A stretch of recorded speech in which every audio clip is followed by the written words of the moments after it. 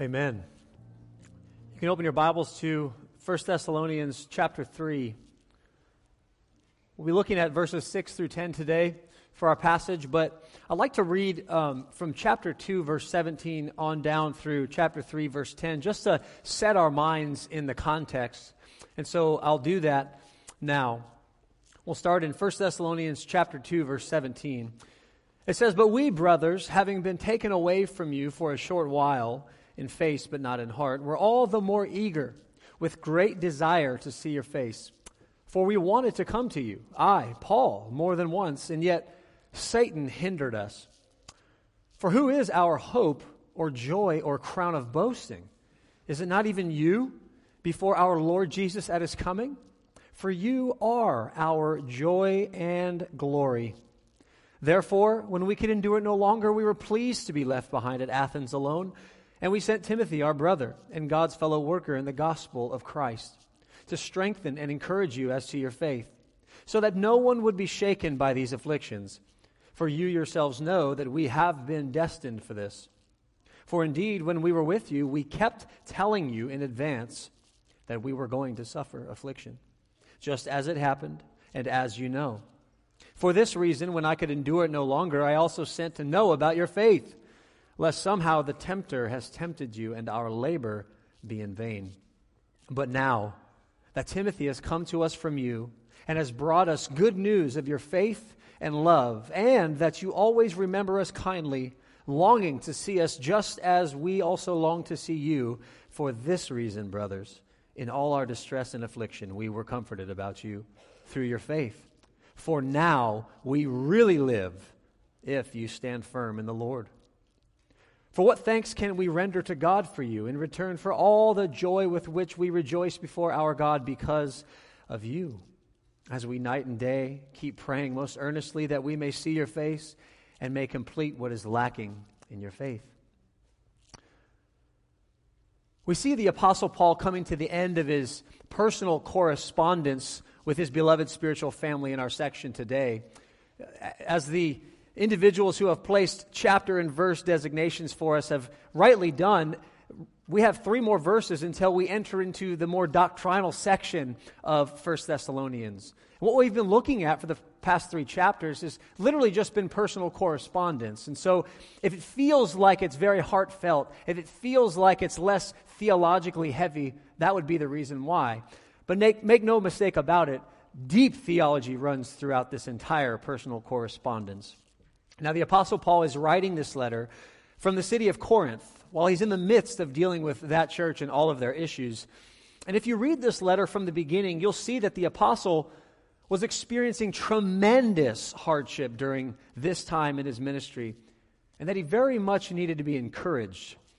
As you'll remember, he had been chased out of Philippi in Acts chapter 16, and then out of Thessalonica and out of Berea, and also he had been ridiculed out of Athens as a man who was teaching nonsense in Acts chapter 17.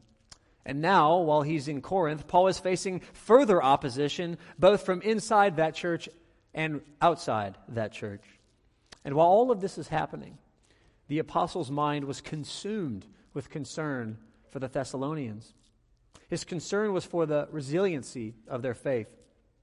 And Paul needed to be encouraged in a way that would assure him that his labor was not in vain, as he says in chapter 3, verse 5. Maybe he was thinking to himself, would these brand new converts walk away from the Lord in the midst of their persecutions? Or would they grow stronger in their commitment and love for the Lord Jesus Christ? Paul longed to be with them, to protect them as a father would, and to nourish them as a loving mother would. But Satan, the adversary of God's family, had hindered Paul from doing the thing that he wanted to do. So Paul sent Timothy, their older brother in the faith, to reinforce, to strengthen, and to encourage them as to their faith. And alas, Timothy finally returned to Paul after quite a while, as we'll see, with good news concerning the Thessalonians. Indeed, it was found that they possessed eternal life and that their faith and love was growing, and that their mutual affection for the beloved apostle was as much as his affection for them. And because of this, Paul was refreshed. He was revitalized. He was encouraged from what was perhaps a very discouraging time in his ministry. His joy was a direct result of the genuineness of the Thessalonians' faith, which is clearly evident if you just, for one moment, turn to chapter 1 and look at verses 2 through 5. It's clearly evident that he was overjoyed because of the results of their faith. It says, "We give thanks to God always for all of you, making mention of you in our prayers, remembering without ceasing your work of faith and labor of love and steadfastness of hope in our Lord Jesus Christ before our God and Father, knowing, brothers, beloved by God, your election. For our gospel did not come to you in word only, but also in power and in the Holy Spirit, and with full assurance, just as you know what kind of men we proved to be among you for your sake." And again, in chapter 2, verses 13 through 14, he says, "And for this reason we also thank God without ceasing, that when you received the word of God which you heard from us, you accepted it not as the word of men, but for what it really is, the word of God, which also is at work in you who believe." Despite Paul's unending concern for their faith, the apostle could now rest assured that this group of believers was in fact the real thing. They truly did possess eternal life right now. And as we'll see, the fact that they possessed eternal life gave them a quality of life that is simply unavailable to non-believers. In the midst of extremely difficult times, in the midst of life-threatening opposition, the true church of Jesus Christ can indeed experience supernatural joy and supernatural comfort. The true church of Jesus Christ has a fervent love for God and for one another, even when everything around them seems to be crumbling, because we know that the object of our faith, the Lord Jesus Christ himself, has overcome the best efforts of our adversary, and that ultimately our hope of heaven, our hope of eternity with God, has been secured by the precious blood of the Lamb. The gospel of Jesus Christ provides us with soul-strengthening encouragement in the midst of life-threatening struggles. And this is the quality of eternal life that is available to every believer right now. This is the reality, this is the theology that undergirds our text today, that undergirds this personal correspondence. And so I've titled this sermon today, Eternal Life Now. And I've divided it up into 3 points. The first characteristic of eternal life now is faith working through love, as seen in verse 6. The second characteristic of eternal life now is comfort in the midst of suffering, as we see in verses 7 through 8. And the third characteristic of eternal life now is joy-filled intercessory prayer in verses 9 through 11. So, let's go to the first characteristic of eternal life now, faith working through love. Verse 6, "But now Timothy has come to us from you." And we'll stop there. You see, the Apostle Paul is overjoyed because he's been waiting for a very long time for this news from the beloved brother in the Lord, Timothy. And the phrase "but now" in the Greek connotes a sense of immediacy or being in the present moment. The Berean Study Bible translates it like this: "but just now." It's as if the Apostle Paul was ready and waiting, and Timothy came through the door. Paul dropped every single thing that he was doing and said, "Let me hear it." And he started to write this letter. This reveals the anticipation of Paul and his eager longing to hear this report from Timothy. Again, you'll remember in chapter 2, verse 17, the text that we started with last week, the phrase "been taken away from you" literally means to be orphaned. Paul was bereaved of his spiritual children. You have to understand, this is how Paul thought about these people. They mattered to him as if they were his own children. And so, he's eagerly waiting this news. Now, how long did he have to wait? That's the question we need to know so that we can get into the heart and mind of the apostle. Well, if you want to take a couple of hours on Google Maps and chart out the distances between all these places, you could do that. Or you could just let me tell you, he waited for about 3 to 4 months at a bare minimum to hear this news. And when you look at the events recorded in Acts chapter 17 through 18, while Paul was very busy in Berea, Athens, and Corinth, Timothy was also busy in ministry. And he went down to Athens with Paul, and Paul sent him back to Thessalonica to go find out about the church that the Lord, through the faithfulness of Paul, birthed in Thessalonica. And Paul is ridiculed out of Athens after preaching the gospel in the Areopagus in front of the erudite philosophers of Athens.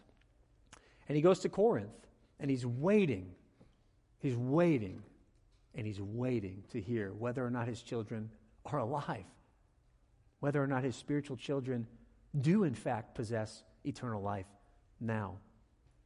And so Timothy comes to us, it says in verse 6, and he's brought us something. He's brought us good news. He's brought us good news of your faith and your love. Literally, the word translated good news here is the word that is used to translate the gospel of Jesus Christ. In fact, this is the only place in the entirety of the New Testament where this phrase is used when it's not directly associated with the preaching of the gospel. Now, Timothy didn't preach the gospel to Paul, obviously, but he did report about the fruit of the gospel that had been preached by Paul to the Thessalonians. And what was this fruit that was so refreshing for Paul to hear about? Well, look at your text. It says this: he brought us the good news of your faith and your love. Faith and love. Paul was refreshed and revitalized to hear the good news of the gospel bearing fruit in faith and love in these mature believers. Indeed, Proverbs 25:25 assuredly was on the apostle's mind. Like cold water to a weary soul, so is a good report from a distant land, it says. Isaiah 52:7 says, how lovely on the mountains are the feet of him who proclaims good news, who announces peace and proclaims good news of good things, who announces salvation and says to Zion, your God reigns. Based on Timothy's testimony, it was evident that God was reigning in the hearts of the Thessalonians. Now remember, our key point from last Sunday, the faith of the Thessalonians was Paul's primary concern. And it was this faith that the tempter was attempting to take.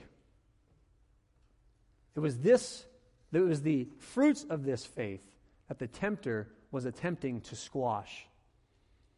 This divinely bestowed gift of faith from God the Father was growing strong despite the opposition. Now let's just turn again to 2 Thessalonians chapter 1.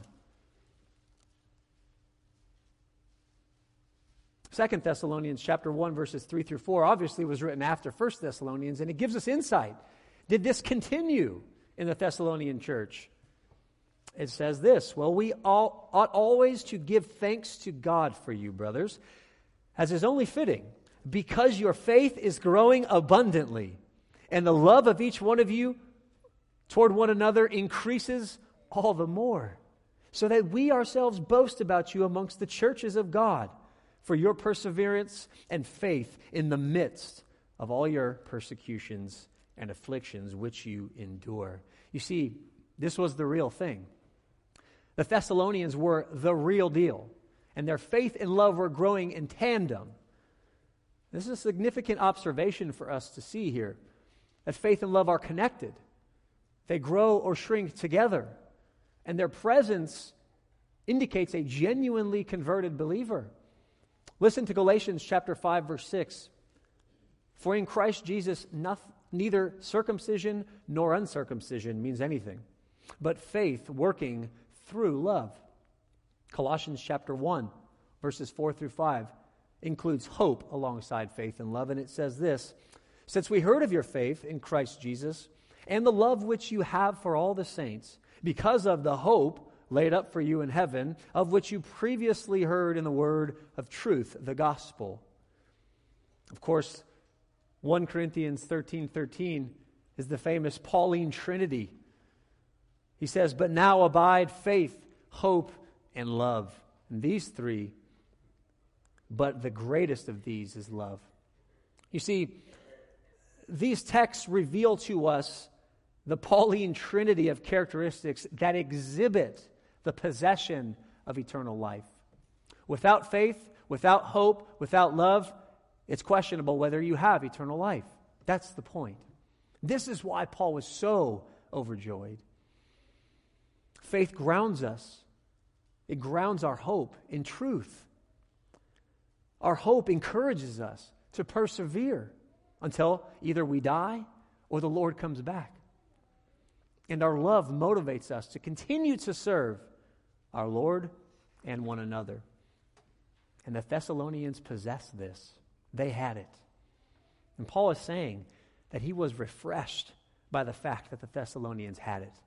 Through their faith and love, he could indeed tell objectively that they were members of the family of God.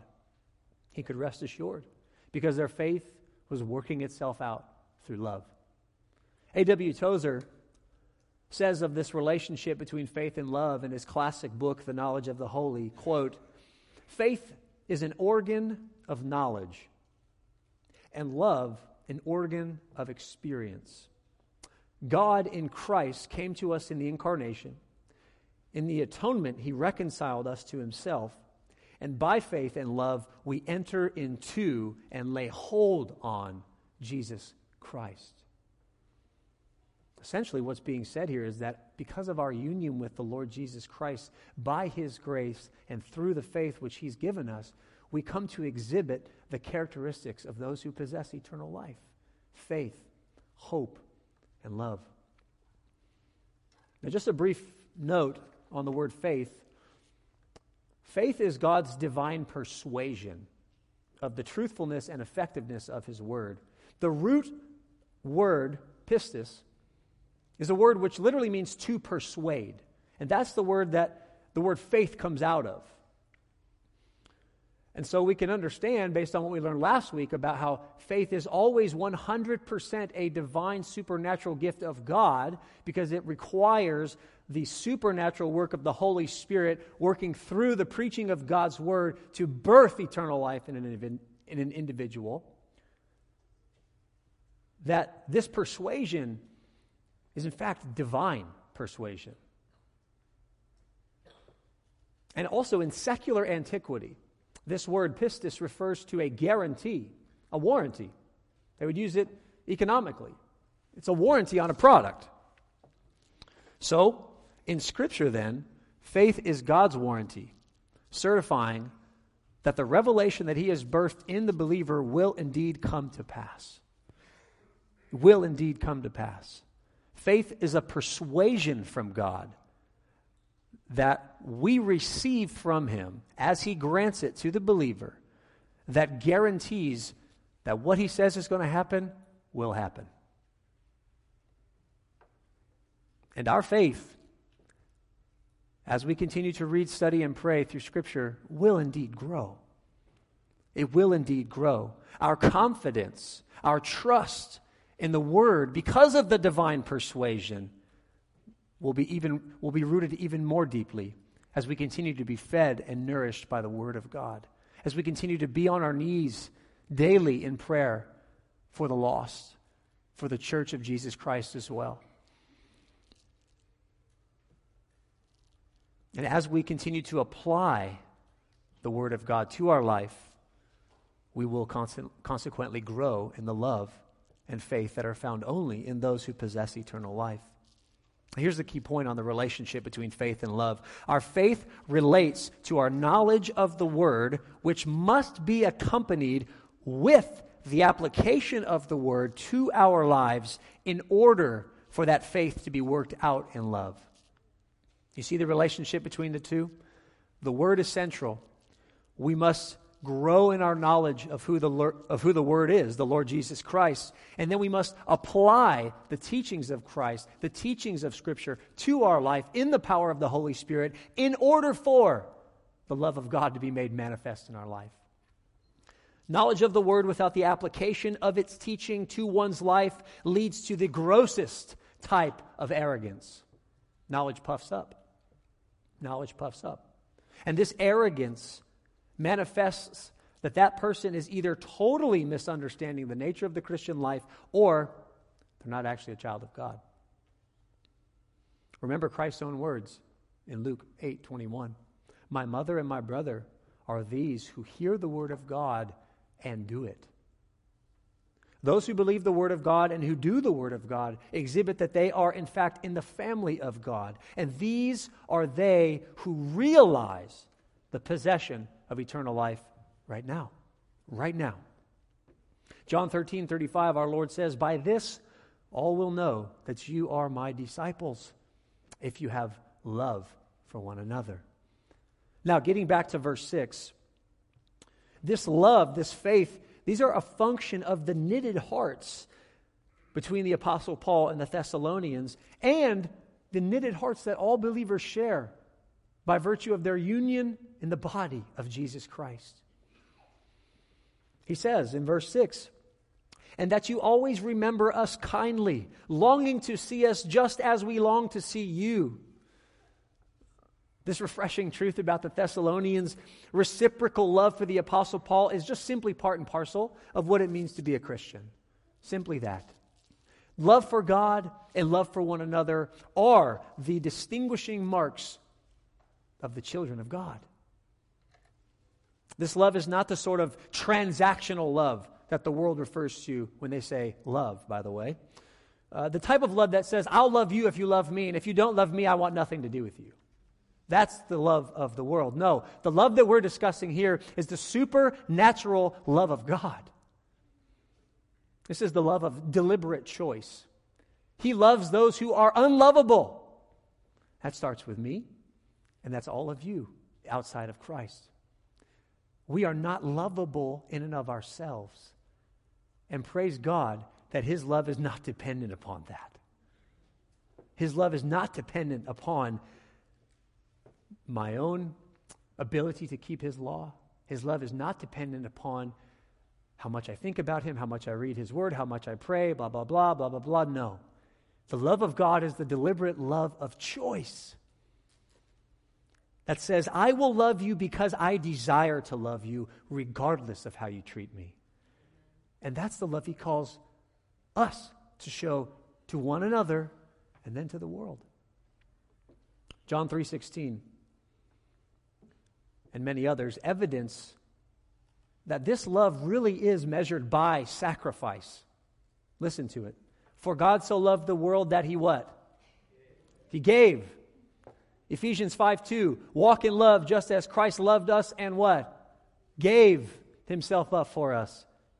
Romans 5:8, but God demonstrates His love towards us in that while we were yet sinners, which earlier on in that chapter He defined sinners as the enemies of God, He sent Christ to die for us. He sent Christ to die for His own enemies, which, by the way, He created. This is the love of God. This is the unstoppable love of God that is not contingent upon how the giver is treated. It is the holy love of God that is demonstrated in the sacrifice for the sake of others, even one's enemies.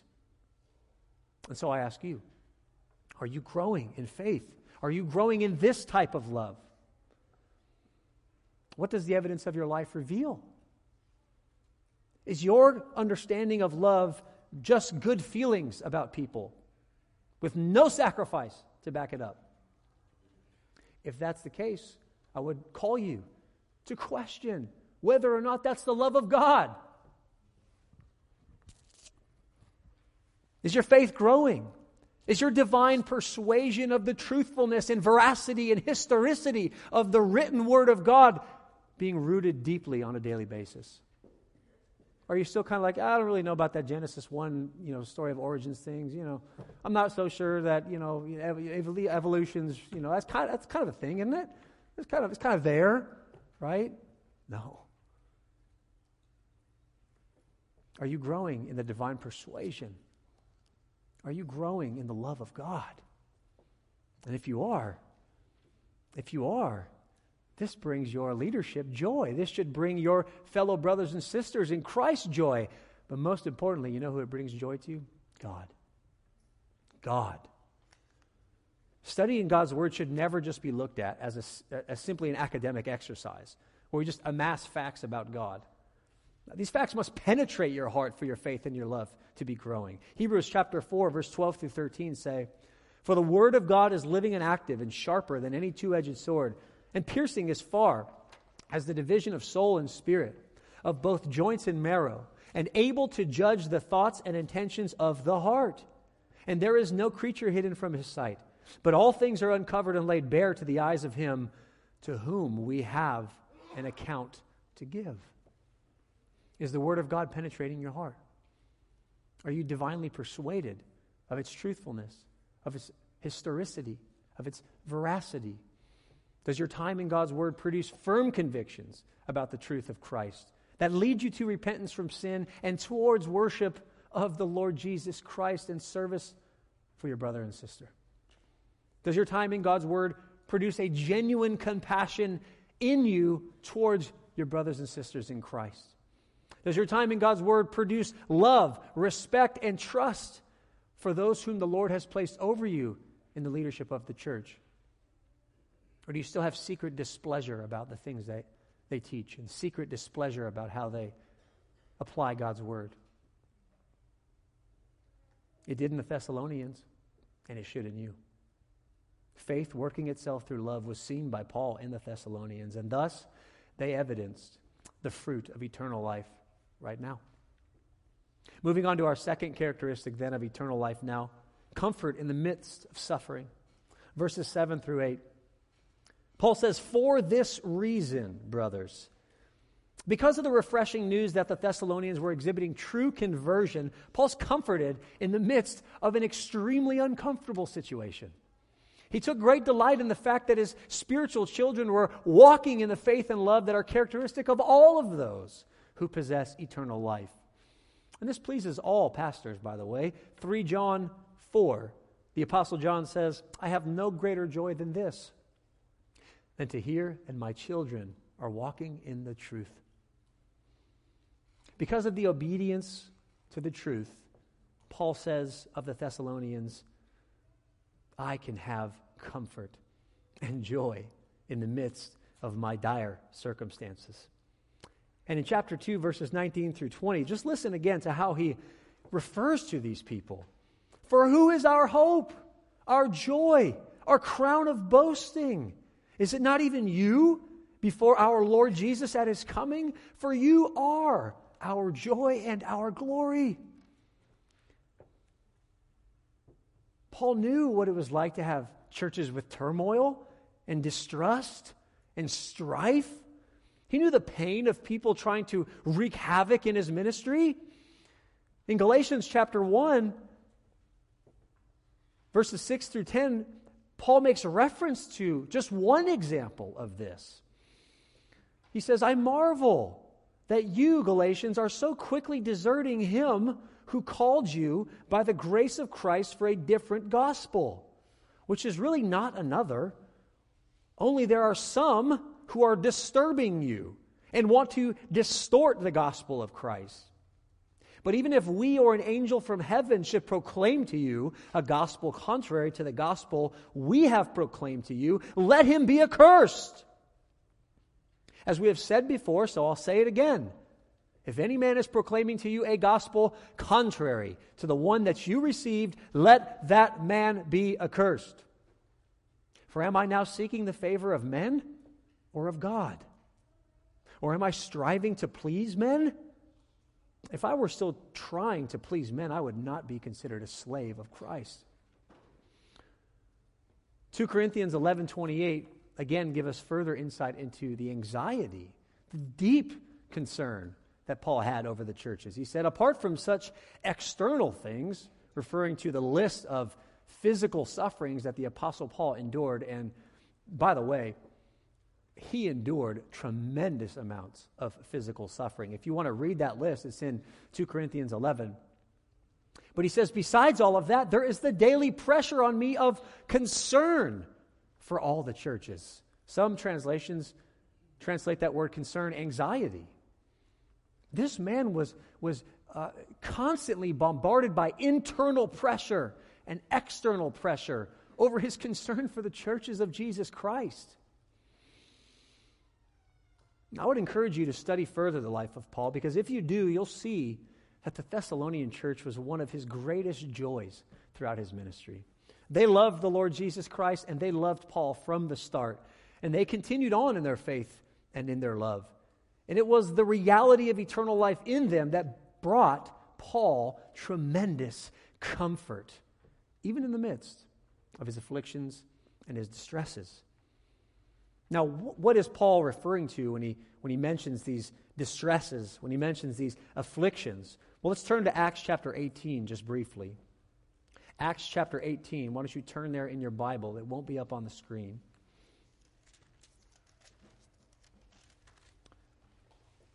And as you're turning, I'll just set the context. Verses 1 through 4 inform us of Paul's travels from Athens to Corinth. And when he gets there, he meets the famous couple now. They're famous. They surely weren't then, I'm sure. Aquila and Priscilla. And he begins to exercise his trade of tent making, of working leather alongside them to provide financially for himself.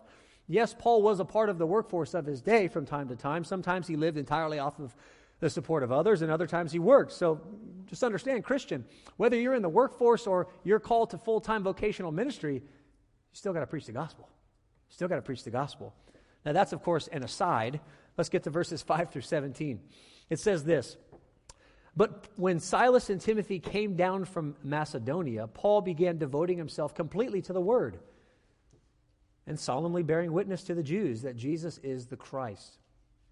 But when they resisted and blasphemed, he shook out his garments and said to them, 'Your blood be on your own heads. I am clean, and from now on I will go to the Gentiles.' Then he left there and went to the house of a man named Titius Justus, a God-fearer, whose house was next to the synagogue. And Crispus, the leader of the synagogue, believed in the Lord with all his household, and many of the Corinthians, when they heard, were believing and being baptized. And the Lord said to Paul in the night by a vision, 'Do not be afraid, but go on speaking and do not be silent, for I am with you. And no man will lay a hand on you in order to harm you, for I have many people in this city.' And so Paul stayed there for a year and 6 months, teaching the word of God amongst the Corinthians. But while Gallio was proconsul of Achaia, the Jews with one accord rose up against Paul and brought him before the judgment seat, saying, 'This man persuades men to worship God contrary to the law.' But when Paul was about to open his mouth, Gallio said to the Jews, 'If it were a wrongdoing or vicious crime, O Jews, it would be reasonable for me to put up with you. But if there are questions about words and names and your own law, then see to it yourselves. I'm not willing to be a judge of these matters.' And he drove them away from the judgment seat. And they all took hold of Sosthenes, the leader of the synagogue, and began beating him in front of the judgment seat. But Gallio was not concerned about any of these things." And so again, we see the typical pattern. Paul goes to the synagogue, preaches the gospel. The Jews, by and large, reject him. Some Gentiles, some Jews believe. And then the Jews get jealous. They bring him before the magistrate. They throw a political charge at him again, as we saw last week. This man is teaching things that are contrary to the law, saying that men must worship a God that isn't Caesar, essentially. And of course, this is characteristic of the typical chaos of the adversary, Satan, working through people, attempting to cut the train off, the train that is Paul's gospel ministry. This incredible machine, this force to be reckoned with that the enemy has taken notice of. And Paul was always deeply affected by this. He wasn't cold to this. He was in deep distress and affliction. Going back to our text, now that we understand the exact nature of this distress and this affliction, we can see that Paul was able to be comforted because of the reality of eternal life in the Thessalonians, despite all the hardship that he faced. He says in verse 7b through 8, "I was comforted about you through your faith, for now we really live if you stand firm in the Lord." He was so completely refreshed by the evidence of eternal life in this church. It was as if he felt totally renewed for the gospel ministry. He was utterly revitalized to continue on in what the Lord had called him to do. He was reassured that his labor was not in vain. Now, verse 8 here is the key to this passage. You have to understand that the Greek word translated live here comes from a root word which just literally means not to be dead, right? So Paul is actually using a figure of speech here. For now we really live. Paul's not dead, but he feels like dying. He feels like dying. And he uses this figure of speech to express the rejuvenating joy that the Spirit of God within him provided through the faith of the Thessalonians. Again, Paul was not indifferent to the Thessalonians. He wasn't just some traveling preacher that preached a great message, collected his check, and moved on. That was not the Apostle Paul. Everywhere he went, he preached the true message of the gospel, regardless of what it cost him personally. And he cared very much about the follow-through. He cared very much as to whether or not those hearers of the gospel were actually doing the Word of God. And this is important to note. This is important to note because Paul uses a strong figure of speech to describe this life-giving effect that the faith of the Thessalonians had on him. And why is this significant for you and me? Well, as a pastor and as a representative of our leadership, a pastor's greatest comfort stems from the maturation of his people. It is the ultimate objective of a pastor to bring people to maturity in Christ. Listen to Galatians chapter 4, verse 19. The Apostle Paul says to the Galatian church, "My children, with whom I am again in labor, until Christ is formed in you." In labor, until Christ is formed in you. That describes the pastor's heart. Hebrews 13:17 is instructive for the people. Listen to what it says. Obey your leaders and submit to them, for they keep watch over your souls as those who will give an account, so that they will do this with joy and not with groaning, for this would be unprofitable for you. The people can only bring about joy in the pastor's heart through obedience to the Word of God.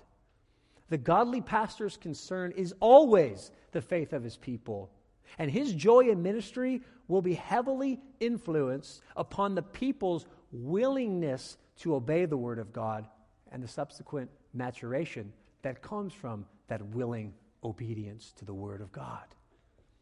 Listen to Isaiah chapter 1, verses 19 through 20. The Lord speaks through the prophet Isaiah to a wayward Israel. "If you are willing and obey, you will eat the best of the land. But if you refuse and rebel, you will be eaten by the sword, for the mouth of Yahweh has spoken." When the people of God are willingly obedient to God, they demonstrate the evidence of eternal life right now. And this brings the leadership of the church and God tremendous joy. But it's not just any joy. And this is my point. This joy is supernatural. It is supernatural, and it provides an incredible amount of comfort in the face of insurmountable odds. And it produces a quality of life that is not available to unbelievers. And furthermore, on verse 8, this is where it gets extremely interesting. As I said, the Apostle Paul uses this figure of speech for now we really live, but then he connects it with a conditional. If you stand firm in the Lord. There's incredible inferences that can be made off of this combination of words. And this points us to a foundational truth and a deep spiritual reality. Again, I said, this is personal correspondence. This is not a theological treatise, okay? The deep spiritual reality, again, concerns the qualitative difference between possessing eternal life and not possessing eternal life. As I said earlier, the way in which Paul uses the term zao, which means to live, in verse 8 suggests that Paul's intent is to express how the good news of the faith of the Thessalonians has revitalized him. But the source of all of that was the faith of the Thessalonians, which by its very definition is supernatural. By its very definition, faith is a supernatural gift of God that fundamentally, listen, that fundamentally transforms the way that we live and the experience of life. Let me say that one more time. The divine persuasion referred to as faith is a supernatural gift of God that when it's given to you will fundamentally transform the way that you live and the way that you experience life. And this is not available to non-believers. Look at verse 8 again. It was because of the supernatural gift of faith that Paul was able to have this perspective. When he was imprisoned, if we turn to Philippians, just turn to Philippians just briefly. This just came into my mind. Philippians chapter 1 is a great example of the truth that I just said manifest. The experience of Paul's life, the way that he lived his life, because of the faith that the Lord had even given him, is put on display in Philippians chapter 1. Now, he's writing this while he's in prison. Let me just ask you a question. If you were locked up, would this describe you? Now, I want you to know, brothers, that my circumstances have turned out for the greater progress of the gospel. In other words, me going to jail has turned out for greater progress of the gospel, brothers, so that my chains in Christ have become well known throughout the whole Praetorian Guard and to everyone else. And that most of the brothers, having become confident in the Lord because of my chains, have far more courage to speak the word of God without fear.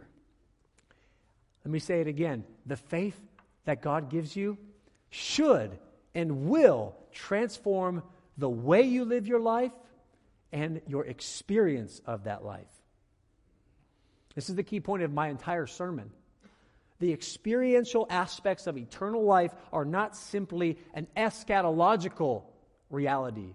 They're not simply something that we wait for to come to us in the future. No. The benefits of eternal life begin the moment you are born again, because your eternal life begins the moment that you're born again. Do you understand that?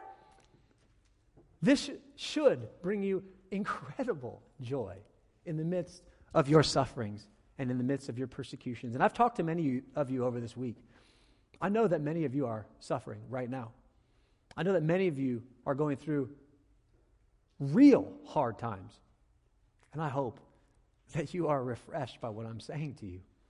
I hope that this message is penetrating your heart as I speak it, because this is what's been made available to you by the blood of the Lamb. And it's our adversary's greatest joy when he makes us forget that. Remember what I said last week? Satan will come after you if you are being faithful to the Lord Jesus Christ.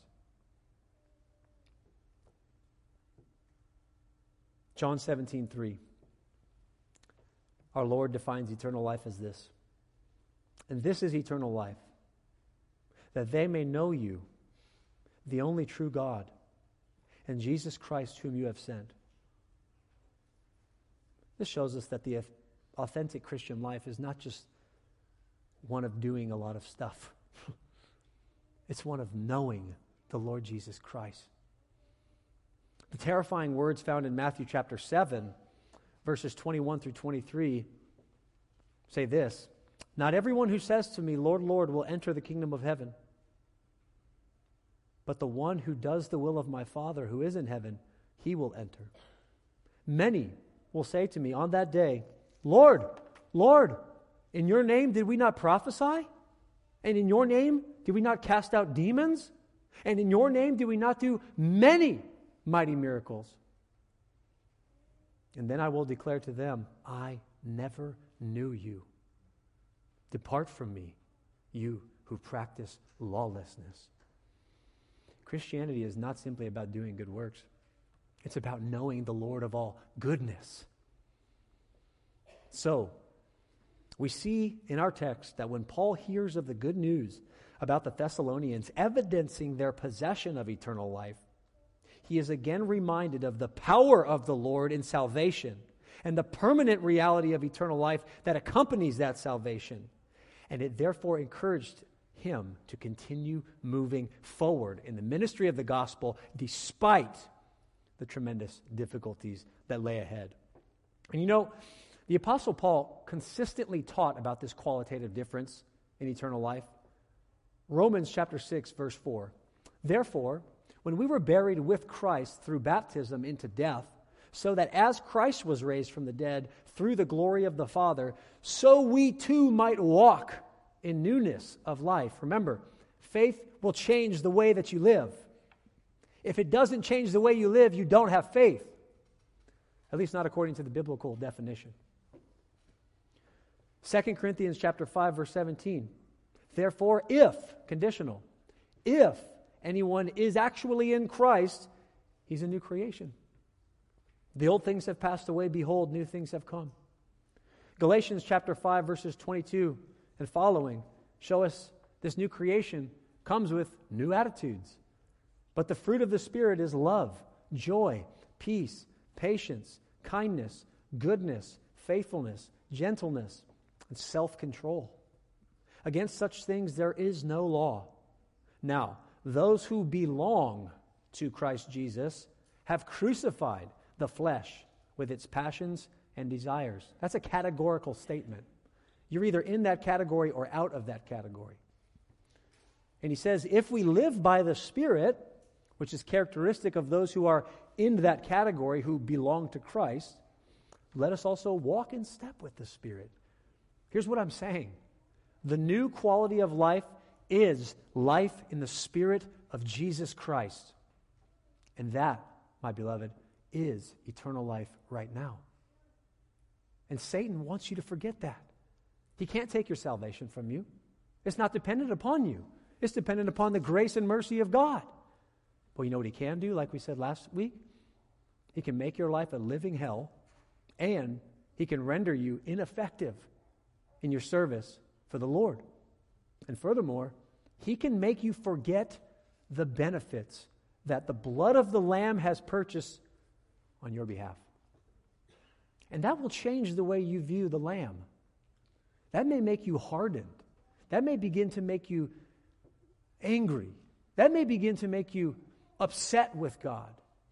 Go to chapter 3 of Hebrews. Turn to chapter 3 of Hebrews, and let's look at verses 12 through 14.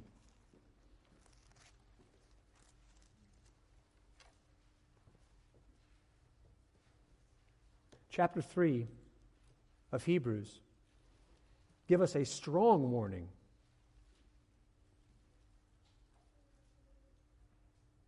Verse 12. See to it, brothers, that there not be in any one of you an evil, unbelieving heart that falls away from the living God. But encourage one another day after day, as long as it is still called today, so that none of you will be hardened by the deceitfulness of sin. For we have become partakers of Christ if we hold fast the beginning of our assurance firm until the end. Can you describe your life as one who is holding fast? Is that strength of grip being challenged at the moment? If it is, remember, you have all the benefits available from God at your possession, or at your possession right now. You can access the treasuries of the Lord through His Word.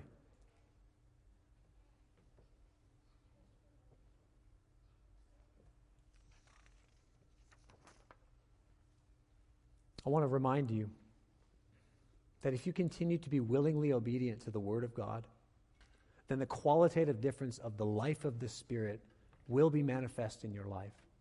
I'm not talking about legalism.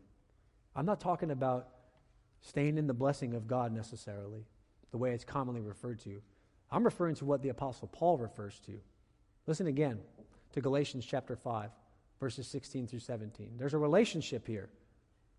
But I say, walk by the Spirit, and you will not carry out the desire of the flesh. For the flesh sets its desire against the Spirit, and the Spirit against the flesh. For these are in opposition to one another, so that you do not do the things that you want to do. Listen to the words about this relationship between willing obedience and life in the Spirit directly from the Lord Jesus Christ's mouth. John chapter 14, verses 21 through 24. He who has my commandments and keeps them is the one who loves me. And he who loves me will be loved by my Father. And I will love him and will disclose myself to him. And Judas, not Iscariot, said to him, Lord, what then has happened that you are going to disclose yourself to us and not to the world? And Jesus answered and said to him, if anyone loves me, he will keep my word. And my Father will love him, and we will come to him and make our dwelling with him. And he who does not love me does not keep my words. The word which you hear is not mine, but the Father's who sent me. When we are not willing and obedient to our Lord, we do not walk in the path of life that God honors and blesses. We must. It matters to God very much how you live. You know, I think, this is my personal opinion, so take it or leave it. But just as the Jews made an idol out of the law during Jesus' day, I think that the church of Jesus Christ, by and large, has made an idol of grace. Apparently, many of you think that as well. God cares how you live. He's given you the grace to obey his commandments. The new covenant in Ezekiel chapter 37 says that he will give us his Spirit, and his Spirit will cause us to walk in his statutes. We're not condemned when we fall short. That's because of the blood of the Lamb. But make no mistake about it. Do not idolize the grace of God and thus trample upon it. He cares how you live because he loves you. And when Paul saw the fruits of this new life in the Thessalonians, he was invigorated, he was revitalized to continue in his ministry.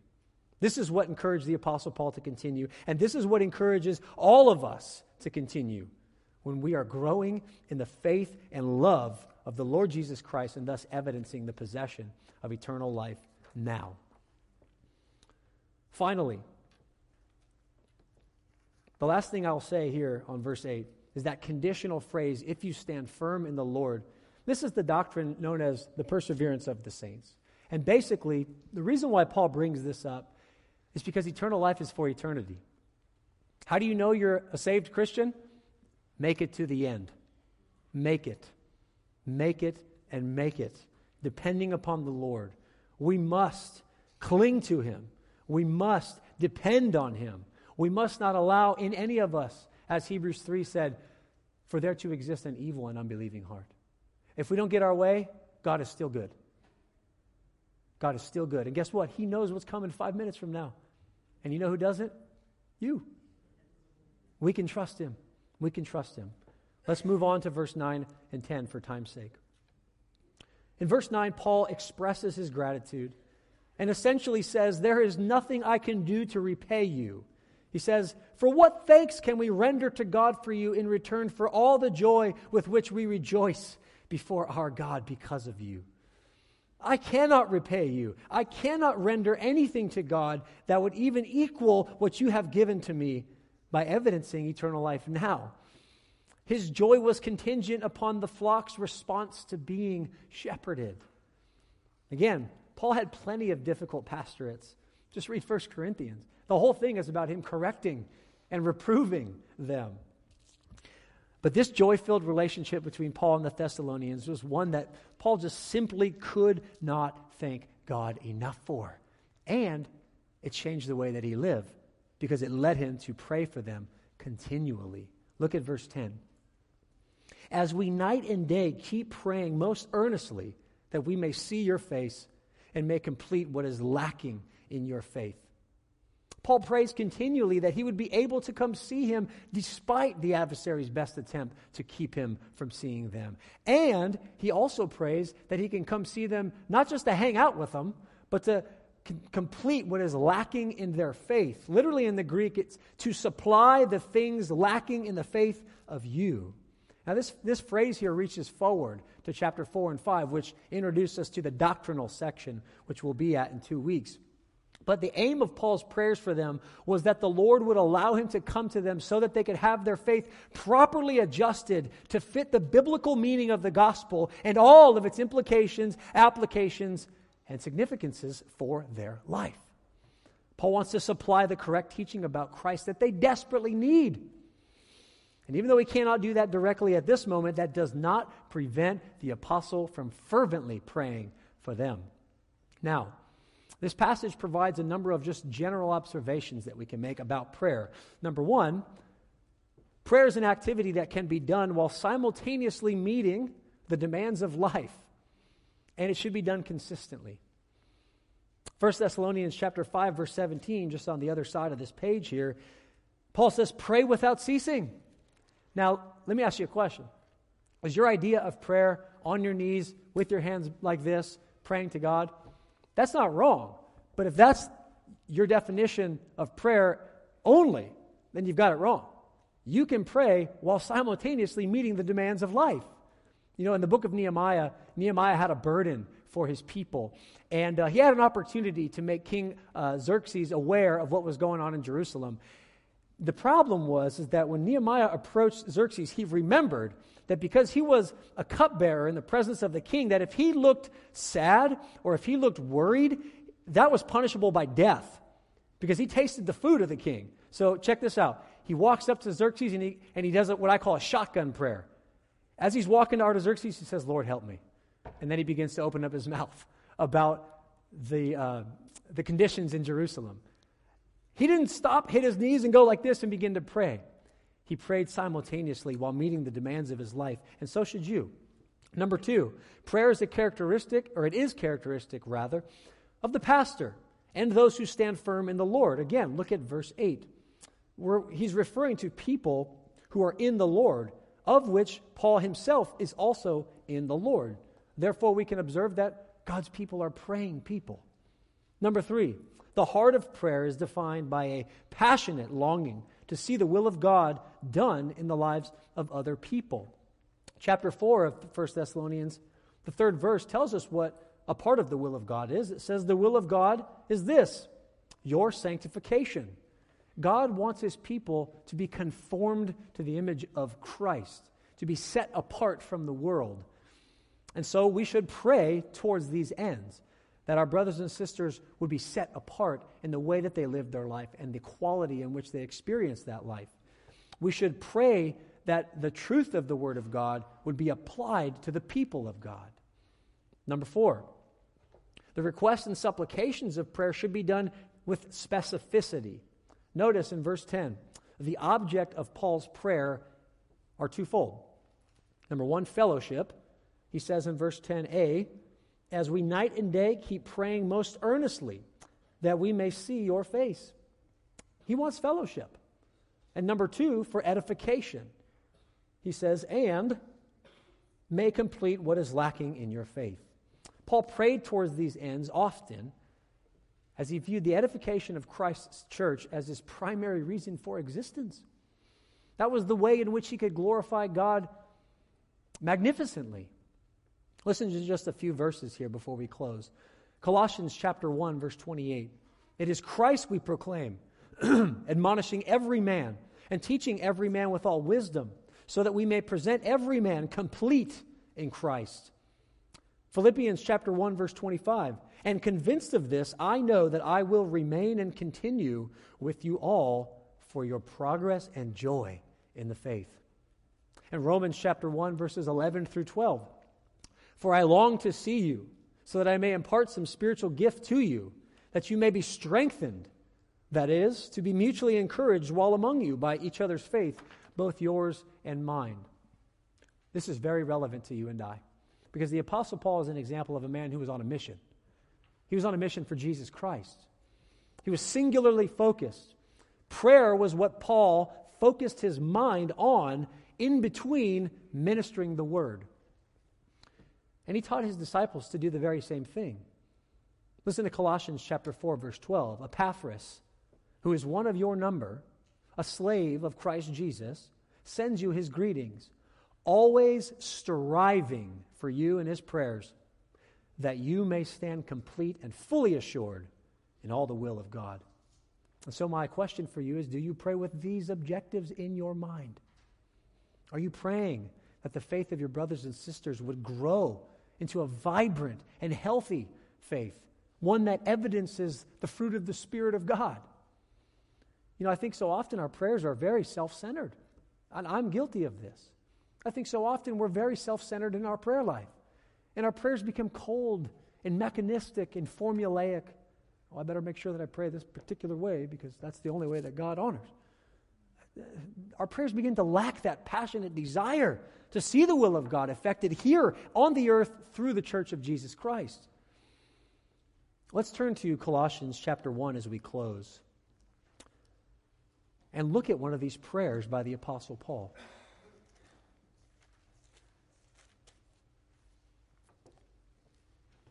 Chapter 1 of Colossians, starting in verse 9, going through verse 14. Let's just make some observations here. It says, "For this reason, since the day we heard, we have not ceased to pray for you, to ask that you may be filled with the full knowledge of His will, in all spiritual wisdom and understanding, so that you may walk in a manner worthy of the Lord, to please Him in all respects, bearing fruit in every good work, and multiplying in the full knowledge of God, being strengthened with all power according to His glorious might, for the attaining of all steadfastness and patience, joyously giving thanks to the Father, who has qualified us to share in the inheritance of the saints in light, who rescued us from the authority of darkness and transferred us to the kingdom of the Son of His love, in whom we have redemption, the forgiveness of sins." What an incredible content of prayer. We have the idea of persistence in verse 9. He says, "We have not ceased to pray for you." We have the commitment to intercessory prayer. He says, "We have not ceased to pray for you, so to ask that you may be filled with the full knowledge of His will, in all spiritual wisdom and understanding." He's praying that they would grow in the knowledge of Christ. He's not praying that their bank accounts would be fattened, that they would have no stress in their life, that everything would go perfect.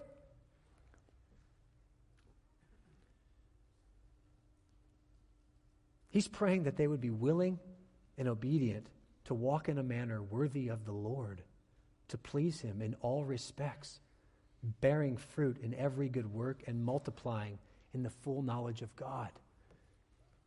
So I ask you, brothers and sisters, let's pray this way.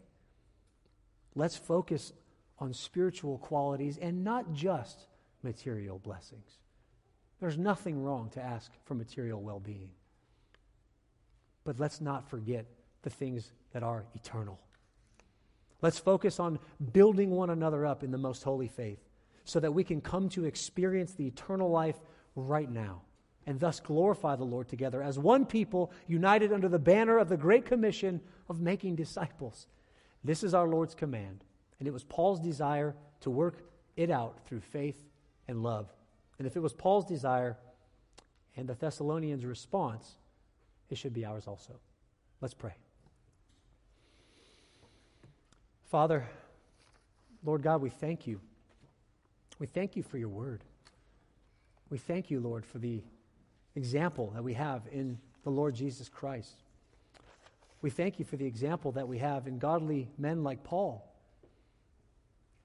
Oh God, I thank you, Lord, for this group of people, Lord, that you've brought here today. And I pray, Spirit, that you would root this message deeply in our hearts, that our eternal life begins the moment that we are born again. The very moment. All of the spiritual blessings in heaven are accrued to our account because of what the Lamb has done. God, I pray, Lord, if there are any in this room who do not know the Lord Jesus Christ, I pray, God, that they would come to know Him. Even now, as we prepare our hearts for the Lord's table, as we proclaim the Lord's death through the sacrament, God, I pray, Lord, that you would bring them into your kingdom now. I pray, God, that you would sanctify your people who do know you right now. For you are good, and you hear us when we pray to you. In Christ's name, amen.